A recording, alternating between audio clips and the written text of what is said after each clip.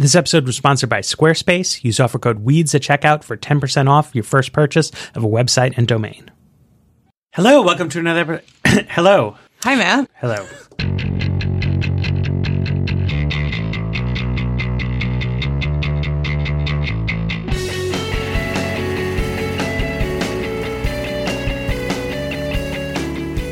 Hello, welcome to another episode of The Weeds on the Vox Media Podcast Network. I'm Matthew Iglesias, and I have with me today Sarah Cliff and also Dylan Scott, our other amazing healthcare reporter, because there is a brand new healthcare bill.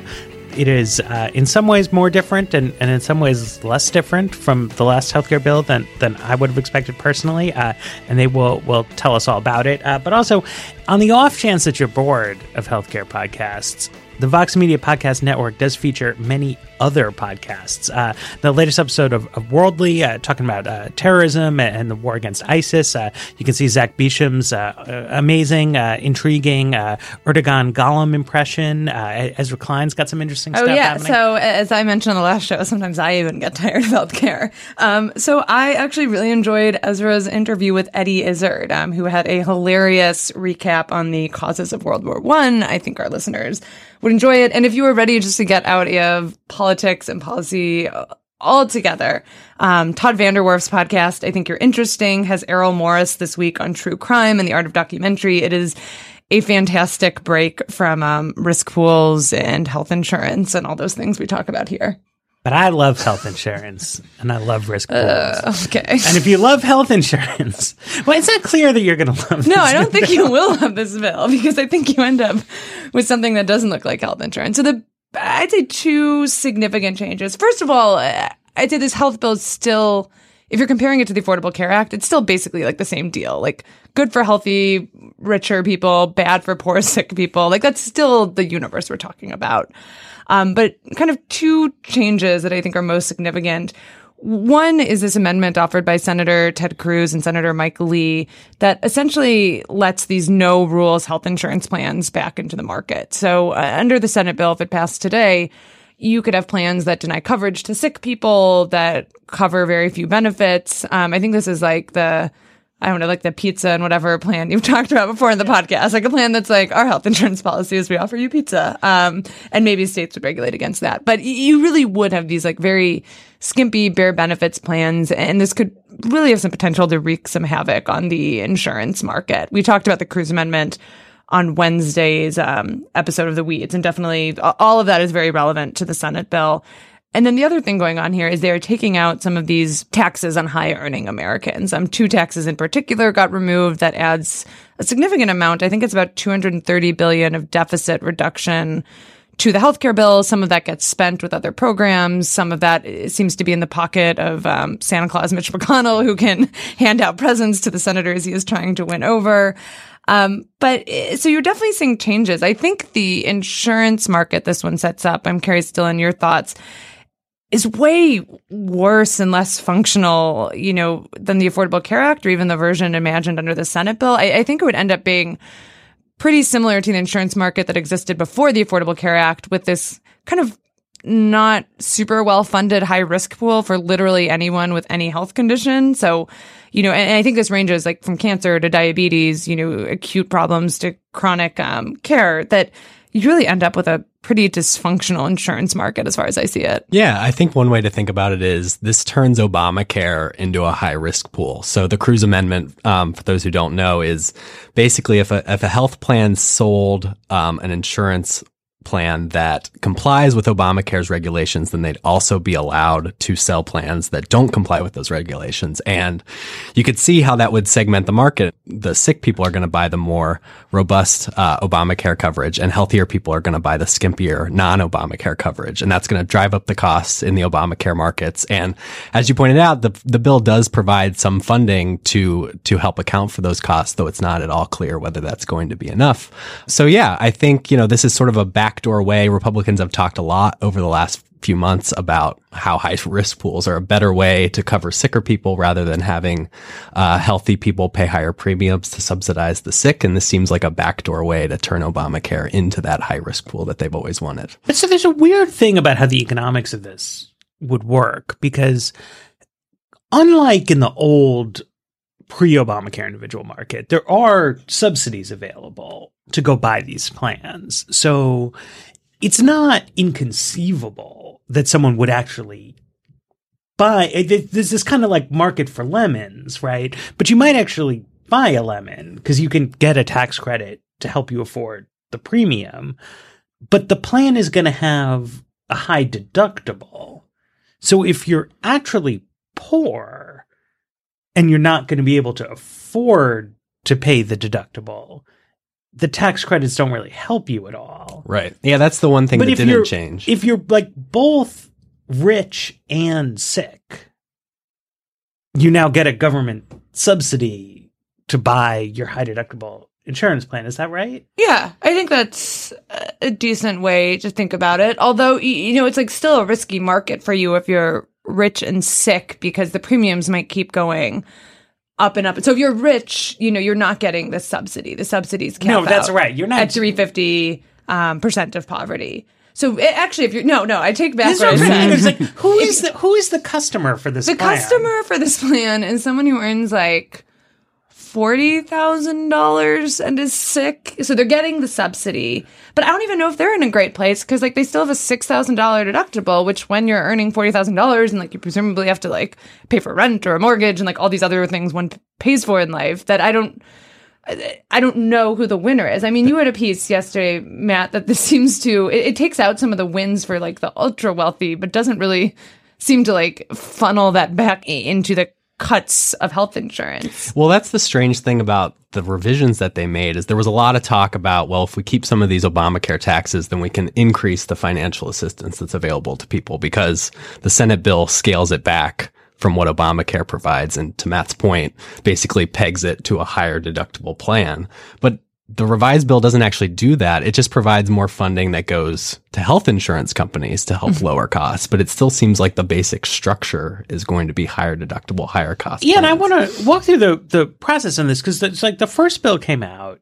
It seemed like it had all these problems, but we did have Avik Roy, who we've interviewed on the site, who's been on Ezra's plan, and he was making this sort of strong conservative case against Medicaid, that Medicaid is like garbage, and that this is going to be better because like even this like crappy high deductible plan is going to be better. But even he allowed that like really to fix this, you had to provide more financial assistance to low income people so that they could use the McConnell. So he was making the case for the McConnellCare vision of the insurance market, but he was conceding that there wasn't quite enough money in it to like get poor people into those plans. And then I was sitting off here being Mr. Cynical, being like, well, it's no coincidence that they don't have the money. Like they want these giant tax cuts for billionaires.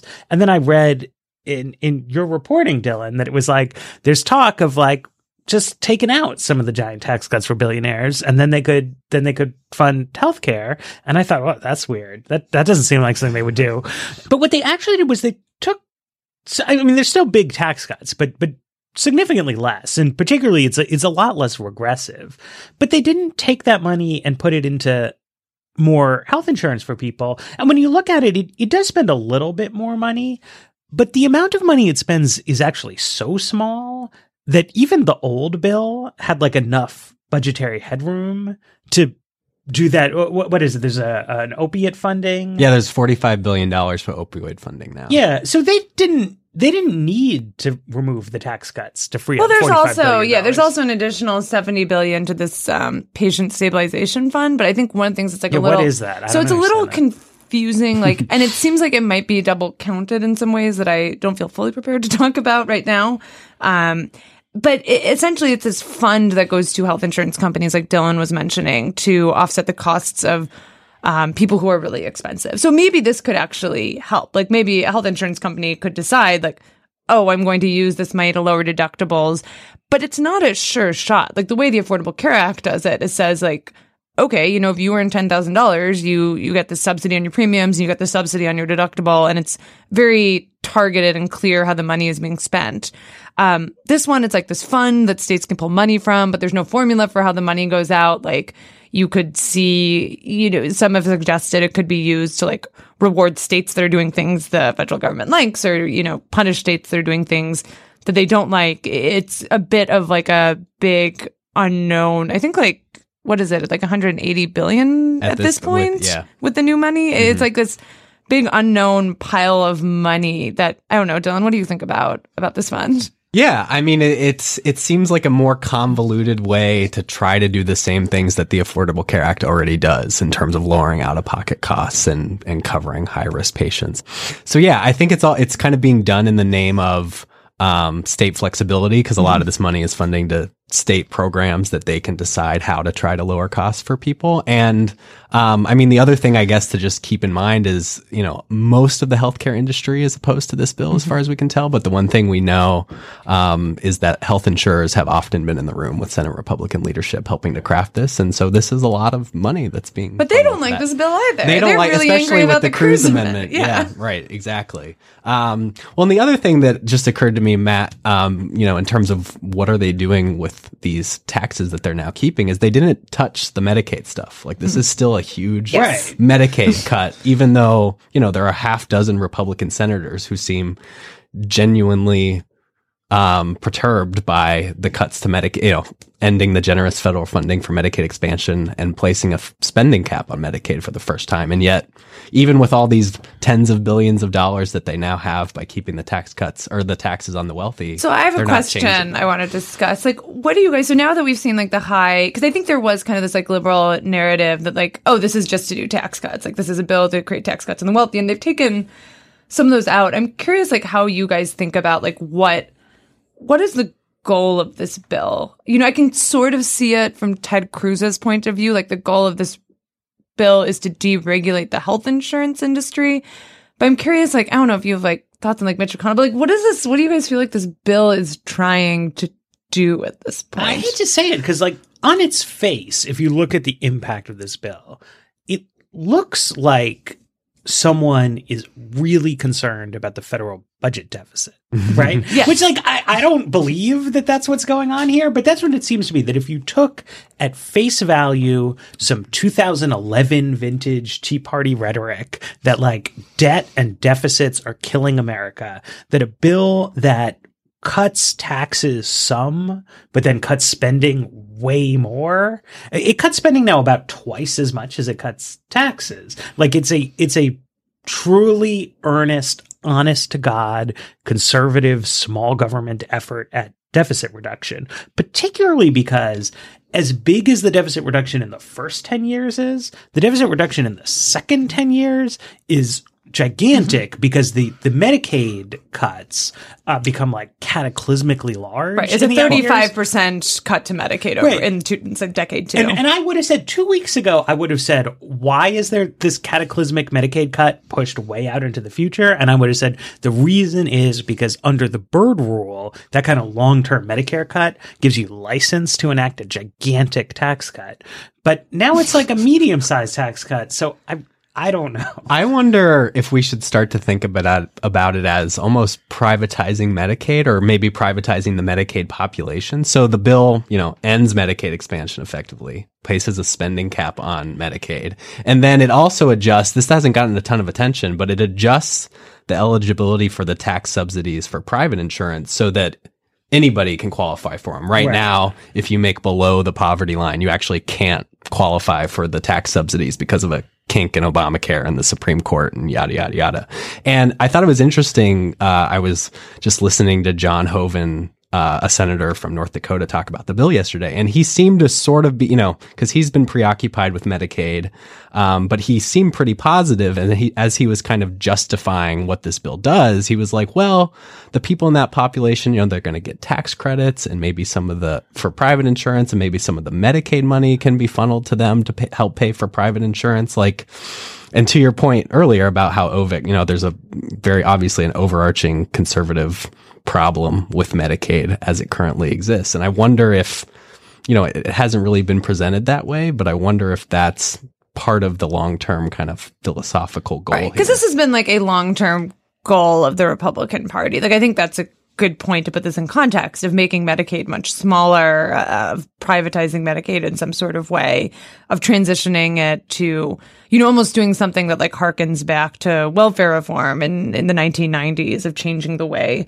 that the program works. But I don't know, it feels to draw like a lot of wrong lessons from the Affordable Care Act. Like, one, I think, pretty clear lesson to me is that these private marketplace plans, like, they just haven't like worked that great. And it's really hard for me to see insurers wanting to go, particularly if you keep in this Cruz amendment, like insurance companies wanting to compete in this like zany landscape where you have like the no rules plans and the tons of rules plans, and they don't feel like they can price. And like everyone I've talked to in the insurance industry, like, I was talking to some folks who said the Cruz amendment as drafted was even worse than they expected, that they, it had come out, this group had come out opposing it, but it turned out to be even worse than what they had expected from it. That it's hard to see, how the people who are currently on Medicaid expansion like come out in an okay way in this kind of world, even if they do have like those subsidies that Senator Hovind's talking about. Well, because this goes back to the deductibles are too high for the Medicaid population. The CBO did this in their previous analysis, and nothing in this new bill that I can see would change that. But they were, so if you're eligible for Medicaid right now, you're making $12,000. Yeah, $15,000 for or a less. single person, for $15,000.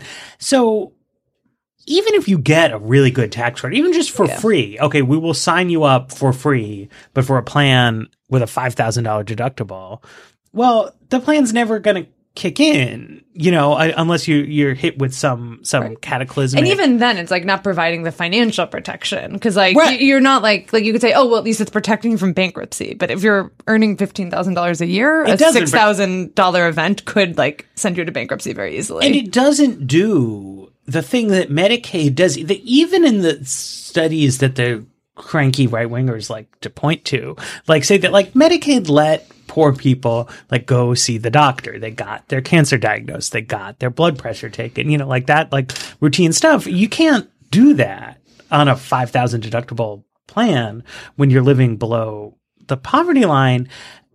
I guess it's true that eventually this bill allows states, it almost forces states to apply for their Medicaid money to become a block grant. Yeah.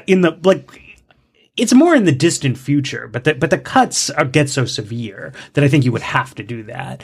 And so then you could say, I guess, in your block grant application, well, instead of giving anybody Medicaid, I'm going to use Medicaid money to create pre-funded HSAs for people. But that's very hypothetical. Well, there is a precedent for it, though, right? So like Arkansas has expanded Medicaid, but used that money for people to buy private insurance on their exchange. Right. Like they use their Medicaid expansion money for people to buy private coverage. So, yeah. But it's very different private coverage. Because they have all this Medicaid money, the deductible is basically non-existent. Like they had to put these like guardrails around the traditional private coverage because they were dealing with this low income population. Arkansas is more like what I think Senate Democrats initially wanted the whole thing to be. And then they wound up concluding that it would actually be cheaper to do a lot of Medicaid. Right. Like the Obama administration was supportive of like Arkansas, and it's like, so some background, Arkansas, history, but, ages ago in 2014, Arkansas kind of like had this innovative idea of using its Medicaid money to buy private coverage on the marketplace that helped, that kind of made the marketplace a little bit more robust. But in order to do it, the administration required like these people have to have like a similar experience to Medicaid. They can't have this big deductible. They can't have these big premiums. You have to give them non-emergency transport to their doctor appointments. Like you have to make it look like Medicaid to them. And I don't think that is exactly what Republicans are aiming for in this bill. Squarespace. Make your next move, make your next website, make it with Squarespace.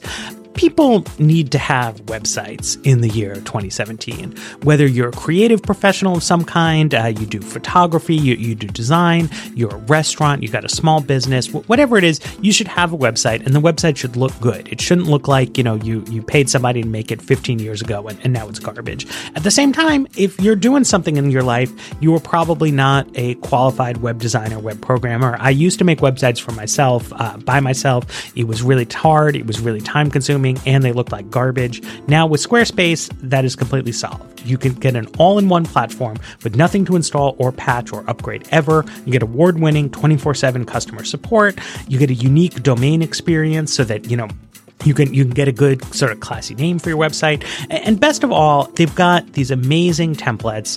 It's what you see is what you get design. You click, you drag, you drop, you do whatever you want. It's done by professionals, so you will get a website that looks professional, but you do not need professional level design skills. And it's really cheap, really affordable. Musicians, designers, artists, restaurants, and more use it. It's really easy to use, really easy to set up, really easy to support. Here's what you need to know. You use offer code WEEDS for 10% off your first purchase of a website and a domain. That's use offer code WEEDS at checkout. Squarespace, make your next move. Let's talk about the Medicaid in the out years, right? Because first they end the Medicaid expansion, and then they cap Medicaid spending, which is what the House bill did, right? Which is basically say you have, is it 4 or is it 5 categories of people? I think it's 4. I think 4. So there are 4 categories of people. It's like kids, disabled, elderly. Pregnant women, I think is the last one. Pregnant women. And so then for each kind of person, there's like a cap. You get, whatever, $1,000 for a kid. And then that is set to grow in the House bill at the rate of medical services inflation, which, okay, there's problems with it, but I could make the case for that, right? I mean, what conservatives, what the House bill is saying is like, look, we shouldn't just have a totally open-ended commitment to Medicaid spending. We should have a reasonable-ish restraint on it, and states are going to have to make this work. You can read Dylan Matthews wrote a piece about who's going to lose out in that framework. It's a cut. I mean, it's a meaningful cut, but it's a cut with some. I could explain to you what it's for. In the Senate bill, the per capita caps grow at the overall rate of price inflation, which is quite a bit lower. Right. And so you create a situation where it's saying, okay, like treat these people, but you don't have enough money to treat them. Yeah. Well, and that cut, or the deeper cut, starts in 2025, I think, which is why if you look at the longer budget window, the cuts become that much more severe. And that's one of the things, and this is maybe getting more to political speculation, but that's one of the things that's perplexing about this is because, there's a half dozen senators who have been really hung up on this lower growth rate for the spending caps in the later years. And really, it wouldn't cost that much money, at least in the 10-year budget window that we're using to evaluate this bill, to just bump it up to what the House bill had, to a growth rate that's linked to medical expenses. And yet McConnell has decided not to do even that. crazier, he has told his moderates, I think Axios reported this, that they don't have to worry about these far-range Medicaid cuts because they'll never take effect. Like at some point, they'll intervene, they'll put in more money, like, oh, we couldn't actually let those deep cuts take effect. But you presume if your goal was not to have the deep cuts, you would just change your bill. But I want to talk about the forthcoming CBO report and some expectations there, because that's going to come out Monday, 2 days from now, and we will not have a podcast on Monday as far as I know. But I think one of the things that's interesting is how this Cruz amendment gets scored and how that is included. It seems like the Cruz amendment might not even be scored. It might be scored separately by HHS. And when you think through one of the reasons they might not want that to happen, I was thinking back to the CBO blog post from December that kind of stuck in my mind, as CBO blog posts have a way of doing. And they had issued this kind of out of nowhere blog post last December where they basically said, we know you guys are going to work on Obamacare repeal, and we're not going to score anything as health insurance. If we are going to count someone as covered, it has to, the quote is, provide financial protection against high medical costs. And it seems like these plans that might be offered under the Cruz Amendment may not, in fact, do that. This is one of the reasons the Cruz Amendment's really hard for CBO to score. They've never said, like, here's what counts as financial protection. They've just said, like, it has to offer this thing called financial protection. But I don't know if these plans, like, offered in the Cruz Amendment meets that metric. So you could see, like, a lot. And then you could, like, really see this CBO Republican war, like, hit a fever pitch where CBO is saying, well, that stuff's not health insurance. And then Republicans saying, well, like, look at this biased CBO, like, we're getting all these people covered and they won't even count it. It seems like it could be a relatively contentious report that we get on Monday. Yeah. And to your point, for totally different reasons, I was asking some budget experts last night what they were expecting from the CBO score. And usually it seems like they have a pretty good handle on what to expect. But yesterday they seemed totally perplexed about how the Cruz Amendment is going to shake out. And so, yeah, it seems like a big X factor. So how many people had, I don't want to put you on the spot, but like in the pre-Obamacare individual insurance market, like those plans were pretty crappy. Yeah. But they also just like weren't covering very many people, right? It wasn't like a super popular. It was small. I want to say it was around like 10 to 11 million people in the individual market pre-ACA. It's certainly grown. It hasn't grown as quickly as the drafters of the Affordable Care Act would have liked. But you had plans that, the way you measure the generosity of a plan is actuarial value, the percent of benefits it covers for an average beneficiary. And you had like 40, 50% AV plans, meaning like for the average person, you're buying this plan, you're paying premiums, and it covers 40% of your medical costs. You're on the hook for 60. And I don't know like how, like, there's like a bit of like a philosophic argument, like what counts as health insurance? Where do you draw the line? That I think people would have varying opinions on. But yeah, you had like you had a smaller market with plans that were not nearly as robust as the ones you have now. So a sort of smallish but maybe big tweak that's in this Cruz Amendment is that you could use HSA money to pay premiums on the individual market, which makes this whole thing more, I don't know how many people this would apply to, but like if you were genuinely paying at a high income tax rate, but for some reason didn't have health insurance, which I'm a little unclear on like who this is, but it would be a lot of financial assistance to like a hypothetical like wealthy yet somehow unemployed person who I really don't know who this is, but like that seems like, I mean, I guess it's like someone at a startup maybe who like doesn't have like a health insurance plan and lives in Silicon Valley. I don't know. I'm trying to think. Yeah, at what point do you start to really benefit? I don't know, but is it like upper middle class? There's some benefit all the way down, but how much benefit you get from an HSA obviously depends on what your tax bracket is, right? So if you make over $450,000 a year, you're paying a marginal tax rate of 40% or more, depending on what state you live in. So being able to use HSA money, if you're like in New York or California and you're super rich, is like 50% off on your insurance premiums. So that's a great deal. But again, I'm skeptical that there are like a lot of people earning $700,000 living in New York City, but for some reason they can't get employer sponsored health insurance. You think in your head, you're like, well, maybe it's movie stars, right? But they have the Screen Actors Guild thought of this a long time ago. And so they have a union plan. So it's rock stars. Is Taylor Swift? Is it the Taylor Swift carve out? Taylor, I don't know if musicians have some kind of guild for this, but it's a weird thing for me. I mean, I've seen some liberal economists express concern that this is going to be like a really big expansion of HSAs as a sort of tax avoidance vehicle for high income people. Well, and one of the other things going on is I think they're also lifting how much you can contribute to your HSA. Right, so you have two things going on. Both you can spend your HSA on more things and you can contribute more money to it. Right. And so this is the kind of thing where like in some hypothetical conservative science fiction universe where you eliminate the employer sponsored tax deduction, these new, much bigger HSAs become a really big deal. And it becomes that the sort of broad upper middle class professionals would be sheltering money in HSAs, then using that money to pay for premiums for high deductible insurance plans and to pay the out of pocket costs. And then I don't know what's supposed to happen to poor people. Right. But like the predicate of that doesn't apply. Like most people, most like upper income people just like have jobs. Right.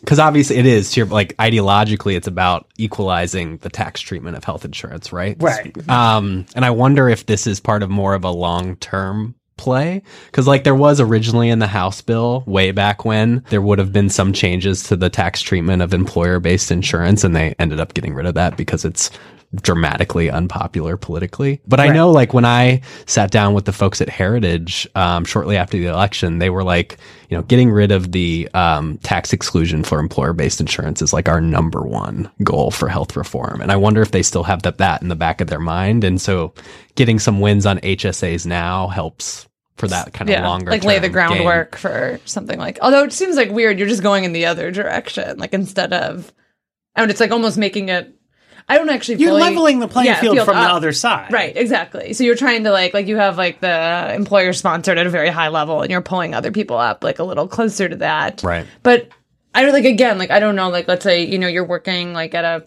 fast food restaurant and maybe you're already, I'm trying to think through the situation, like someone who's working at a fast food restaurant, they're getting a tax credit, they're already paying their premiums, like maybe they're helped a little bit by this. I don't think so, though. I mean, because there's already, you know, education savings accounts and 529 accounts and 401k accounts. You have to be pretty rich to be like running up against your tax law ability to like stash money in these different kinds of accounts. Like the reason people aren't maxing out these accounts is like they don't have that much. They're spending the money on like rent and gas and stuff like that, right? I mean, you have to imagine an American who's like maxing out his IRA contributions, maxing out his 529 contributions, maxing out the existing small HSAs, and then like just like has this money burning a hole in their accountant's pocket. And so it's like I don't like the not doing the tax cuts and then not using the money for anything. It's like it feels like a move in a chess game that's supposed to set something else up. But like what? Yeah. And it seems far-fetched that we're ever going to get to their end game. Sponsor this week is Parachute. This is a company, they make and they sell sheets. The softest, comfiest sheets you will ever own, they say.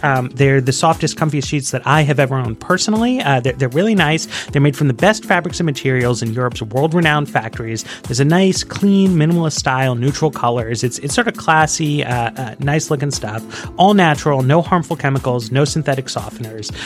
It only gets softer and softer with time. It's a really sort of nice design feature. They come out, they're great. They get better over time. You're really going to love them. They also give back. They partner with the United Nations Foundation to donate malaria prevention bed nets. Over 16,000 have been donated so far. That's a really great cause. It's one of the most cost-effective ways to help people in the developing world. And they also do returns donated to Habitat for Humanity, so they're giving back locally.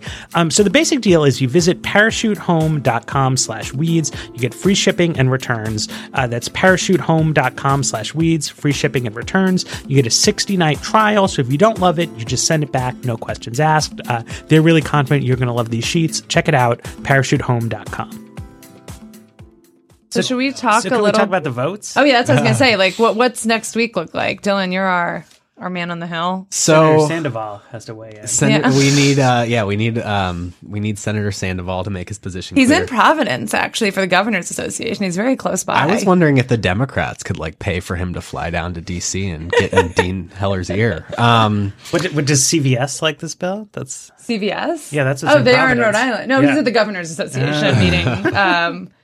I'm guessing CVS doesn't. They haven't weighed in, my guess, less medical spending, but that's neither here nor there. Yeah. Anyway, sorry. So what happens next week, Dylan? So right now, Republican leaders are saying that they're going to hold the vote to start debate on the bill on Tuesday. And so it's really just a procedural vote. It's not, a vote on final passage, but I think everybody is treating it as the crucial vote, because once you start debate on the bill, which then eventually allows you to get to a final vote on the bill. And how many votes do you need to open debate? You need 50 votes plus one if Vice President Pence has to come down and break a 50-50 tie. And so right now, after the revised bill was released yesterday, there are 52 Senate Republicans, and Susan Collins of Maine and Rand Paul of Kentucky have already said that they would oppose that procedural vote to start debate. And so Mitch McConnell is already working with no room for error. There right now are potentially 50 votes to start debate, and that's it. And so that's why we have our eyes on these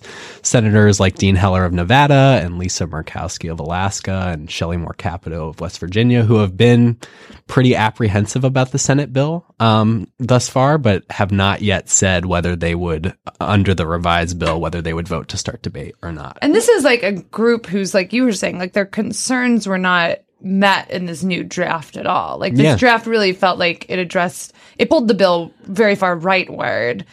And like, do you feel like they get like special handouts at this point, or how do you read, like, because you said they have all these Medicaid concerns that are just answered nowhere on this bill. Right. Like, how do they get on board, or do they get on board? Yeah. So I will note that this group was, and I don't think I mentioned Rob Portman of Ohio, but he's another one. They met with McConnell for about 2 hours yesterday afternoon after the revised bill came out. You were there. I was there. I stood outside and my back's all out of shape after that. But anyway, so nobody really said much coming out of it.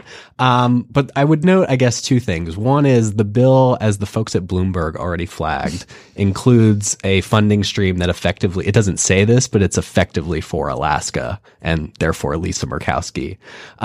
And the Kodiak kickback, the Kodiak kickback, polar payoff. I saw Janot Jackpot, which I thought was pretty good.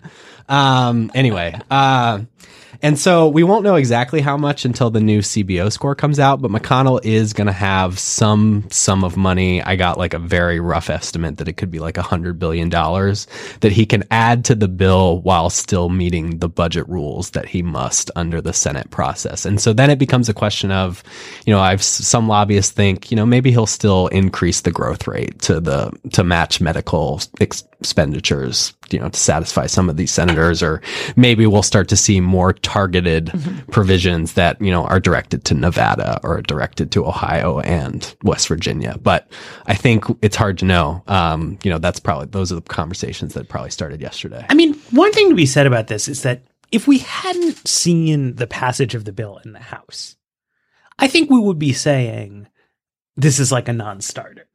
That you have a half dozen senators whose stated objections to the first bill are not addressed here at all. The bill did some other things which seem like they make it worse from the perspective of those stated objections. And so it can't pass without substantive change. But we saw this movie in the House of Representatives, where you had some defectors from the right and you had some defectors from the left, and they changed the bill to answer the concerns on the right. And then most of the moderates just got on board for no reason. Or, for very small reasons. They had reasons, but the bill did not change to answer their substantive concerns. It seemed more like, as long as the bill wasn't going to pass, they were going to raise moderate sounding objections to it. But once the Freedom Caucus was no longer blocking the bill, House Republicans from California in particular didn't want to block the bill either. And so in the Senate, you see something a little bit like this, right? In like normal world, if you have a bill and then you have Shelley Moore Capito saying, I can't vote for this bill because of Medicaid cuts. Extra money for opioids is not good enough. It's about the Medicaid cuts. And then a new bill comes out with some extra money for opioids, but it keeps the Medicaid cuts. Capito would say right away, as I said last week, and then we'd say like, okay, not like this is doomed, right? But that like something else has to happen. But instead, all these people flipped from like no to undecided in a mysterious way that I think is making the progressive advocates very queasy. That, there's just going to be a little bit of hand waving and sort of legislative magic. But that's really just all based on what happened in the House. And I do think the Senate is a little bit different from the House, just in the sense that not all of these senators, or even most of them by any means, but that like Susan Collins, Lisa Murkowski, and Rob Portman certainly all like are much more, they're much like bigger politically in their state than like the Republican Party per se. Like Rob Portman ran, I think, 10 points ahead of Donald Trump in Ohio. Lisa Murkowski beat the Republican Party nominee to win her election. Oh, but she had a write-in ballot and she won this state. Which is just crazy. Which is insane. Right. Like she owes Mitch McConnell absolutely nothing. Right. So it's not to say that they won't back down, but that they have the means to not back down. Well, these are mostly senators who, are representing statewide office in states that have had quite successful Medicaid expansion. So they really have like a lot on the line here. Like Alaska has a provision in its state law that if the funding match on Medicaid expansion drops, they stop participating. And I think the Alaska Department of Health and Human Services put out some figure, like they're done in 2020. Medicaid expansion is over, despite the polar payoff or whatever that's helping out in the private market. Like this is the end of things, and that's a lot of federal money lost. And then you have like both Portman and Heller have these governors who are like constantly on television talking about how great Medicaid is, and who are like become these weird salesmen for the Affordable Care Act. I think it's you did not have that kind of dynamic in the House. So I think like it could follow the House path, but there are more pressures in this case and more flexibility given like their strength at home that maybe suggests a different path. Squarespace. Make your next move, make your next website, make it with Squarespace. People need to have websites in the year 2017. Whether you're a creative professional of some kind, you do photography, you do design, you're a restaurant, you got a small business, whatever it is, you should have a website, and the website should look good. It shouldn't look like, you paid somebody to make it 15 years ago and now it's garbage. At the same time, if you're doing something in your life, you are probably not a qualified web designer, web programmer. I used to make websites for myself, by myself. It was really hard. It was really time consuming. And they look like garbage. Now with Squarespace, that is completely solved. You can get an all-in-one platform with nothing to install or patch or upgrade ever. You get award-winning 24/7 customer support. You get a unique domain experience so that, you can get a good sort of classy name for your website. And best of all, they've got these amazing templates. It's what you see is what you get design. You click, you drag, you drop, you do whatever you want. It's done by professionals, so you will get a website that looks professional, but you do not need professional level design skills. And it's really cheap, really affordable. Musicians, designers, artists, restaurants, and more use it. It's really easy to use, really easy to set up, really easy to support. Here's what you need to know. You use offer code WEEDS for 10% off your first purchase of a website and a domain. That's use offer code WEEDS at checkout. Squarespace, make your next move. Let's talk about Dean Heller specifically in the crosshairs. Yeah, I mean, he's the most interesting character to me because he's in the most precarious political position. He has to run for re-election next year in a state that is increasingly trending blue. If they elected a Democratic senator last year and voted for Hillary Clinton over Donald Trump. And he's got an overwhelmingly popular Republican governor, Brian Sandoval, who won, I had forgotten this, he won re-election in 2014 with 70% of the vote, which is just absurd. And he has completely embraced Obamacare. They expanded Medicaid. They created their own exchange. And those two stood side by side in late June and said the Senate bill isn't good enough. And if this is the bill, then we're not, Sandoval said he would oppose it. And Heller basically said, if Sandoval opposes it, then I oppose it. And there's no indication, as we've been going over and over again, that anything has changed in this bill that addresses their substantive concerns. The flip side of that is that from the beginning, Susan Collins seems to have been given like a pass on this from Republican leadership, which is a kind of reflection that she's going to do what she's going to do. She's been in Maine politics since like before the dawn of time. And Maine is weird, and it is what it is.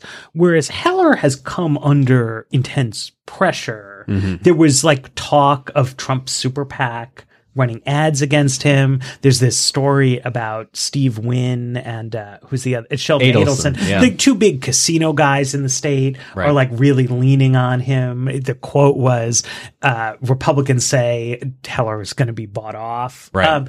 And so a dilemma in the sort of like hyper-partisan era that people face is that if you personally are like a huge political franchise in your state, the way I think Collins is in Maine or John McCain is in Arizona, that then bucking your party and being independent can be great for you because there's voters who reward that. And like, you're just big. You say like, I'm doing what's right for Maine.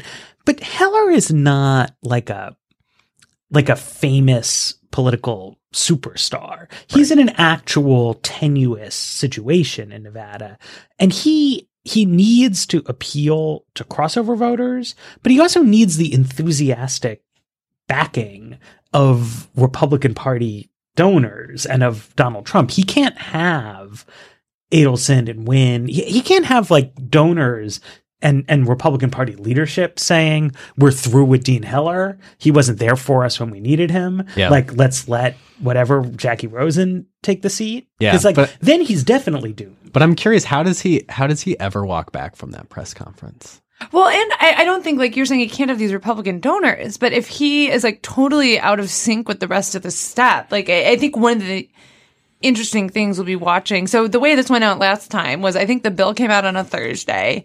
On Friday, Sandoval and Heller like have this press conference where basically like Sandoval like talks for a long time about how great Obamacare is, and Heller walks up to the microphone and says a few words, basically saying like, yes, I agree. And then, but it's really like the Sandoval press conference.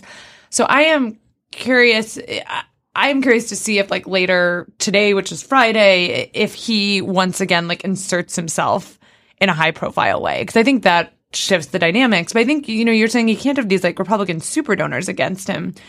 I don't know if he can like survive the like Democratic progressive world that's becoming increasingly strong in Nevada, completely going against him either. Like, it's really hard for me to see like how he comes out of this on either side, because I think he's become, for progressive activists, like this flashpoint, like, person to focus on, that they will just as conservatives will, like they will go hard at him if they see him vote for this bill. The old fashioned thing for him to do would be to commit to voting no on this, and to then give Republicans a gut check moment where either they support their most vulnerable nominee because party leaders support their vulnerable members and try to get them reelected, or else he switches parties, right? Yeah. But the Arlen Specter precedent was that, because Specter, you remember, wound up switching parties in that kind of circumstances. He defected to vote for the stimulus bill, and then Republican Party leadership had been protecting Specter for years, but it was like prime Tea Party moment, and like he was going to lose a primary challenge to Pat Toomey. He switched to the Democrats, but then he wound up losing the Democratic primary, right? Mm-hmm. Democratic Party leaders were not able to like seal the deal in the way that you would want, because the flip side of this whole thing for Heller, I mean, something that's got to make it tough for him is that it's not like if he votes no on this, that the Culinary Workers Union in Nevada and there's one or two House Democrats who are vying to run against him, they're not going to all be like, thank you, Dean Heller, you saved Obamacare. Right. They're going to still be gunning for him, right? And it's like, this is again a difference with like, for different reasons, Collins and Murkowski are unbeatable by Democrats. So like they can just like gain credit, but like Heller's going to be the number one target no matter what he does. Well, I think also Murkowski is like unbeatable by challengers, as she has like proved with her write-in. Right. Like she seems like someone who can do like whatever the fuck she wants at this point. But Heller is like very much I don't see like a good way to come out of this for him. I guess the best rationale I could think of for him to turncoat and support this bill is just to sort of maintain having a future in Republican politics. Or, like maybe he just wants to go work for the Chamber of Commerce someday or something. I do know the one tricky thing. I follow Nevada politics a little closer than others because I lived there for a little bit. And you worked at the paper there, right? At the Sun, yeah. And I do know, I've seen John Ralston report that, maybe the one logical thing would be for Dean Heller to lose next year and then run for governor or something. But I think there are some because Sandoval is termed out in either 2018 or 2020. But I've seen reports that the Republican side of the next governor's race is pretty robust already. So that might not be a winner for he's in an impossible spot. I do not envy Dean I think Heller. This calls for Harry Reid to make some calls and work some magic. He must be loving this, to be honest. I mean, I'm sure he is, but I mean, I mean, he's stuck, right? But I mean, the way for Democrats to win this fight would be to build a bridge for Dean Heller into the Democratic Party, it seems to me. Yeah. to at least offer him that opportunity. Or right? Lisa Murkowski ends up killing it, and then Dean Heller has cover to. Yes, that's true. She could do him a favor. It's worth saying with Murkowski, because there is this what do we call it? Kodiak kickback. Kodiak. So one difference from this and like the Louisiana Purchase or something like that is net with this provision in, Alaska is still worse off. Oh yeah. It's like a very small, like the amount they lose from Medicaid is really significant. And Alaska got something else I wrote about this week that I have no idea if this is related to the Senate bill, but the Trump administration actually took a very big step to make Obamacare work better in Alaska. They are sending them $48 million for this program to offset the cost of expensive patients. They think it'll be deficit neutral because they will spend less on these tax subsidies. So it was kind of the first time I've seen the Trump administration take a big step to make Obamacare work better. And you can read a few more details on Vox, or if you subscribe to our newsletter, VoxCare, you would have gotten that in your inbox on Wednesday. But these things are like small potatoes. Like the money for Alaska is the Medicaid expansion. And like maybe, so you need like the Kodiak kickback to be like something in the Medicaid space, because like I said earlier, Alaska's like ready to pull out of the Medicaid expansion if the funding goes down. Yeah, and she said pretty directly that this is not enough, like previously. And when I interviewed her last month, she more or less said that if any bill ended Medicaid expansion, she wouldn't be able to support it. And she's told the state legislators, as long as you want Medicaid expansion, I want Medicaid expansion. So I am a little perplexed why she hasn't just come out and said she's going to oppose this bill, because her entire public record over the llast few months suggests that she should. But it doesn't. I don't see how the Kodiak kickback or the polar payoff can be enough. Yeah, because I mean, I do think it's worth emphasizing. I mean, classic state-based legislative payoff, the idea is to make your state better off than it was before the bill, right? So like maybe you don't actually love the underlying concepts, but there's like a deal that's like really good for you. So you this is a deal it. where you're less worse off than other states. Right, which from a Dan Sullivan standpoint, I sort of see, right? So it's like if you're ideologically committed to the vision of this bill, but it's a disaster for Alaska, it's now like not especially catastrophic for Alaska. It's just bad in the sense that it's like bad for all Medicaid expansion states, more or less. But yeah, it doesn't. I mean, this is across the board, right? If Capito, Portman, Murkowski, Heller, that's about those are the big ones, yeah. If they meant what they said, this bill would be dead. Yeah, I think that's right. And they could all, maybe we'll see a situation where they all come out together. So nobody's the third vote that killed this bill or something. And I have heard over the last couple months that, that group is trying to stay in pretty close contact and present sort of a united front. So maybe they just haven't agreed yet on how exactly they're going to oppose the bill. But otherwise, it does seem like they'd have to basically walk back everything that they've said thus far about not being able to support a bill that cuts Medicaid this deeply. Well, we'll see what happens by Wednesday's Weeds. Yes, but don't walk back your fandom of the Weeds and other fine Vox Media podcasts. Check out Worldly, Ezra Klein Show. I think you're interesting. I am looking forward to hearing Eddie Izzard's take on the causes of World War I. Personally, it's pretty good. Share this with all your friends and your join us in the Weeds Facebook group, where you can talk to I think about 6,000 other Weeds fans. It's a really good discussion. We'll have a link to the group in the description of this podcast. Yeah, and while we will not have an episode on Monday to match the CBO score, may hop in there and make some remarks on the Facebook page. So thanks to Dylan and Sarah for taking the time. Thanks to our producer Bird Pinkerton, and we will see you next week.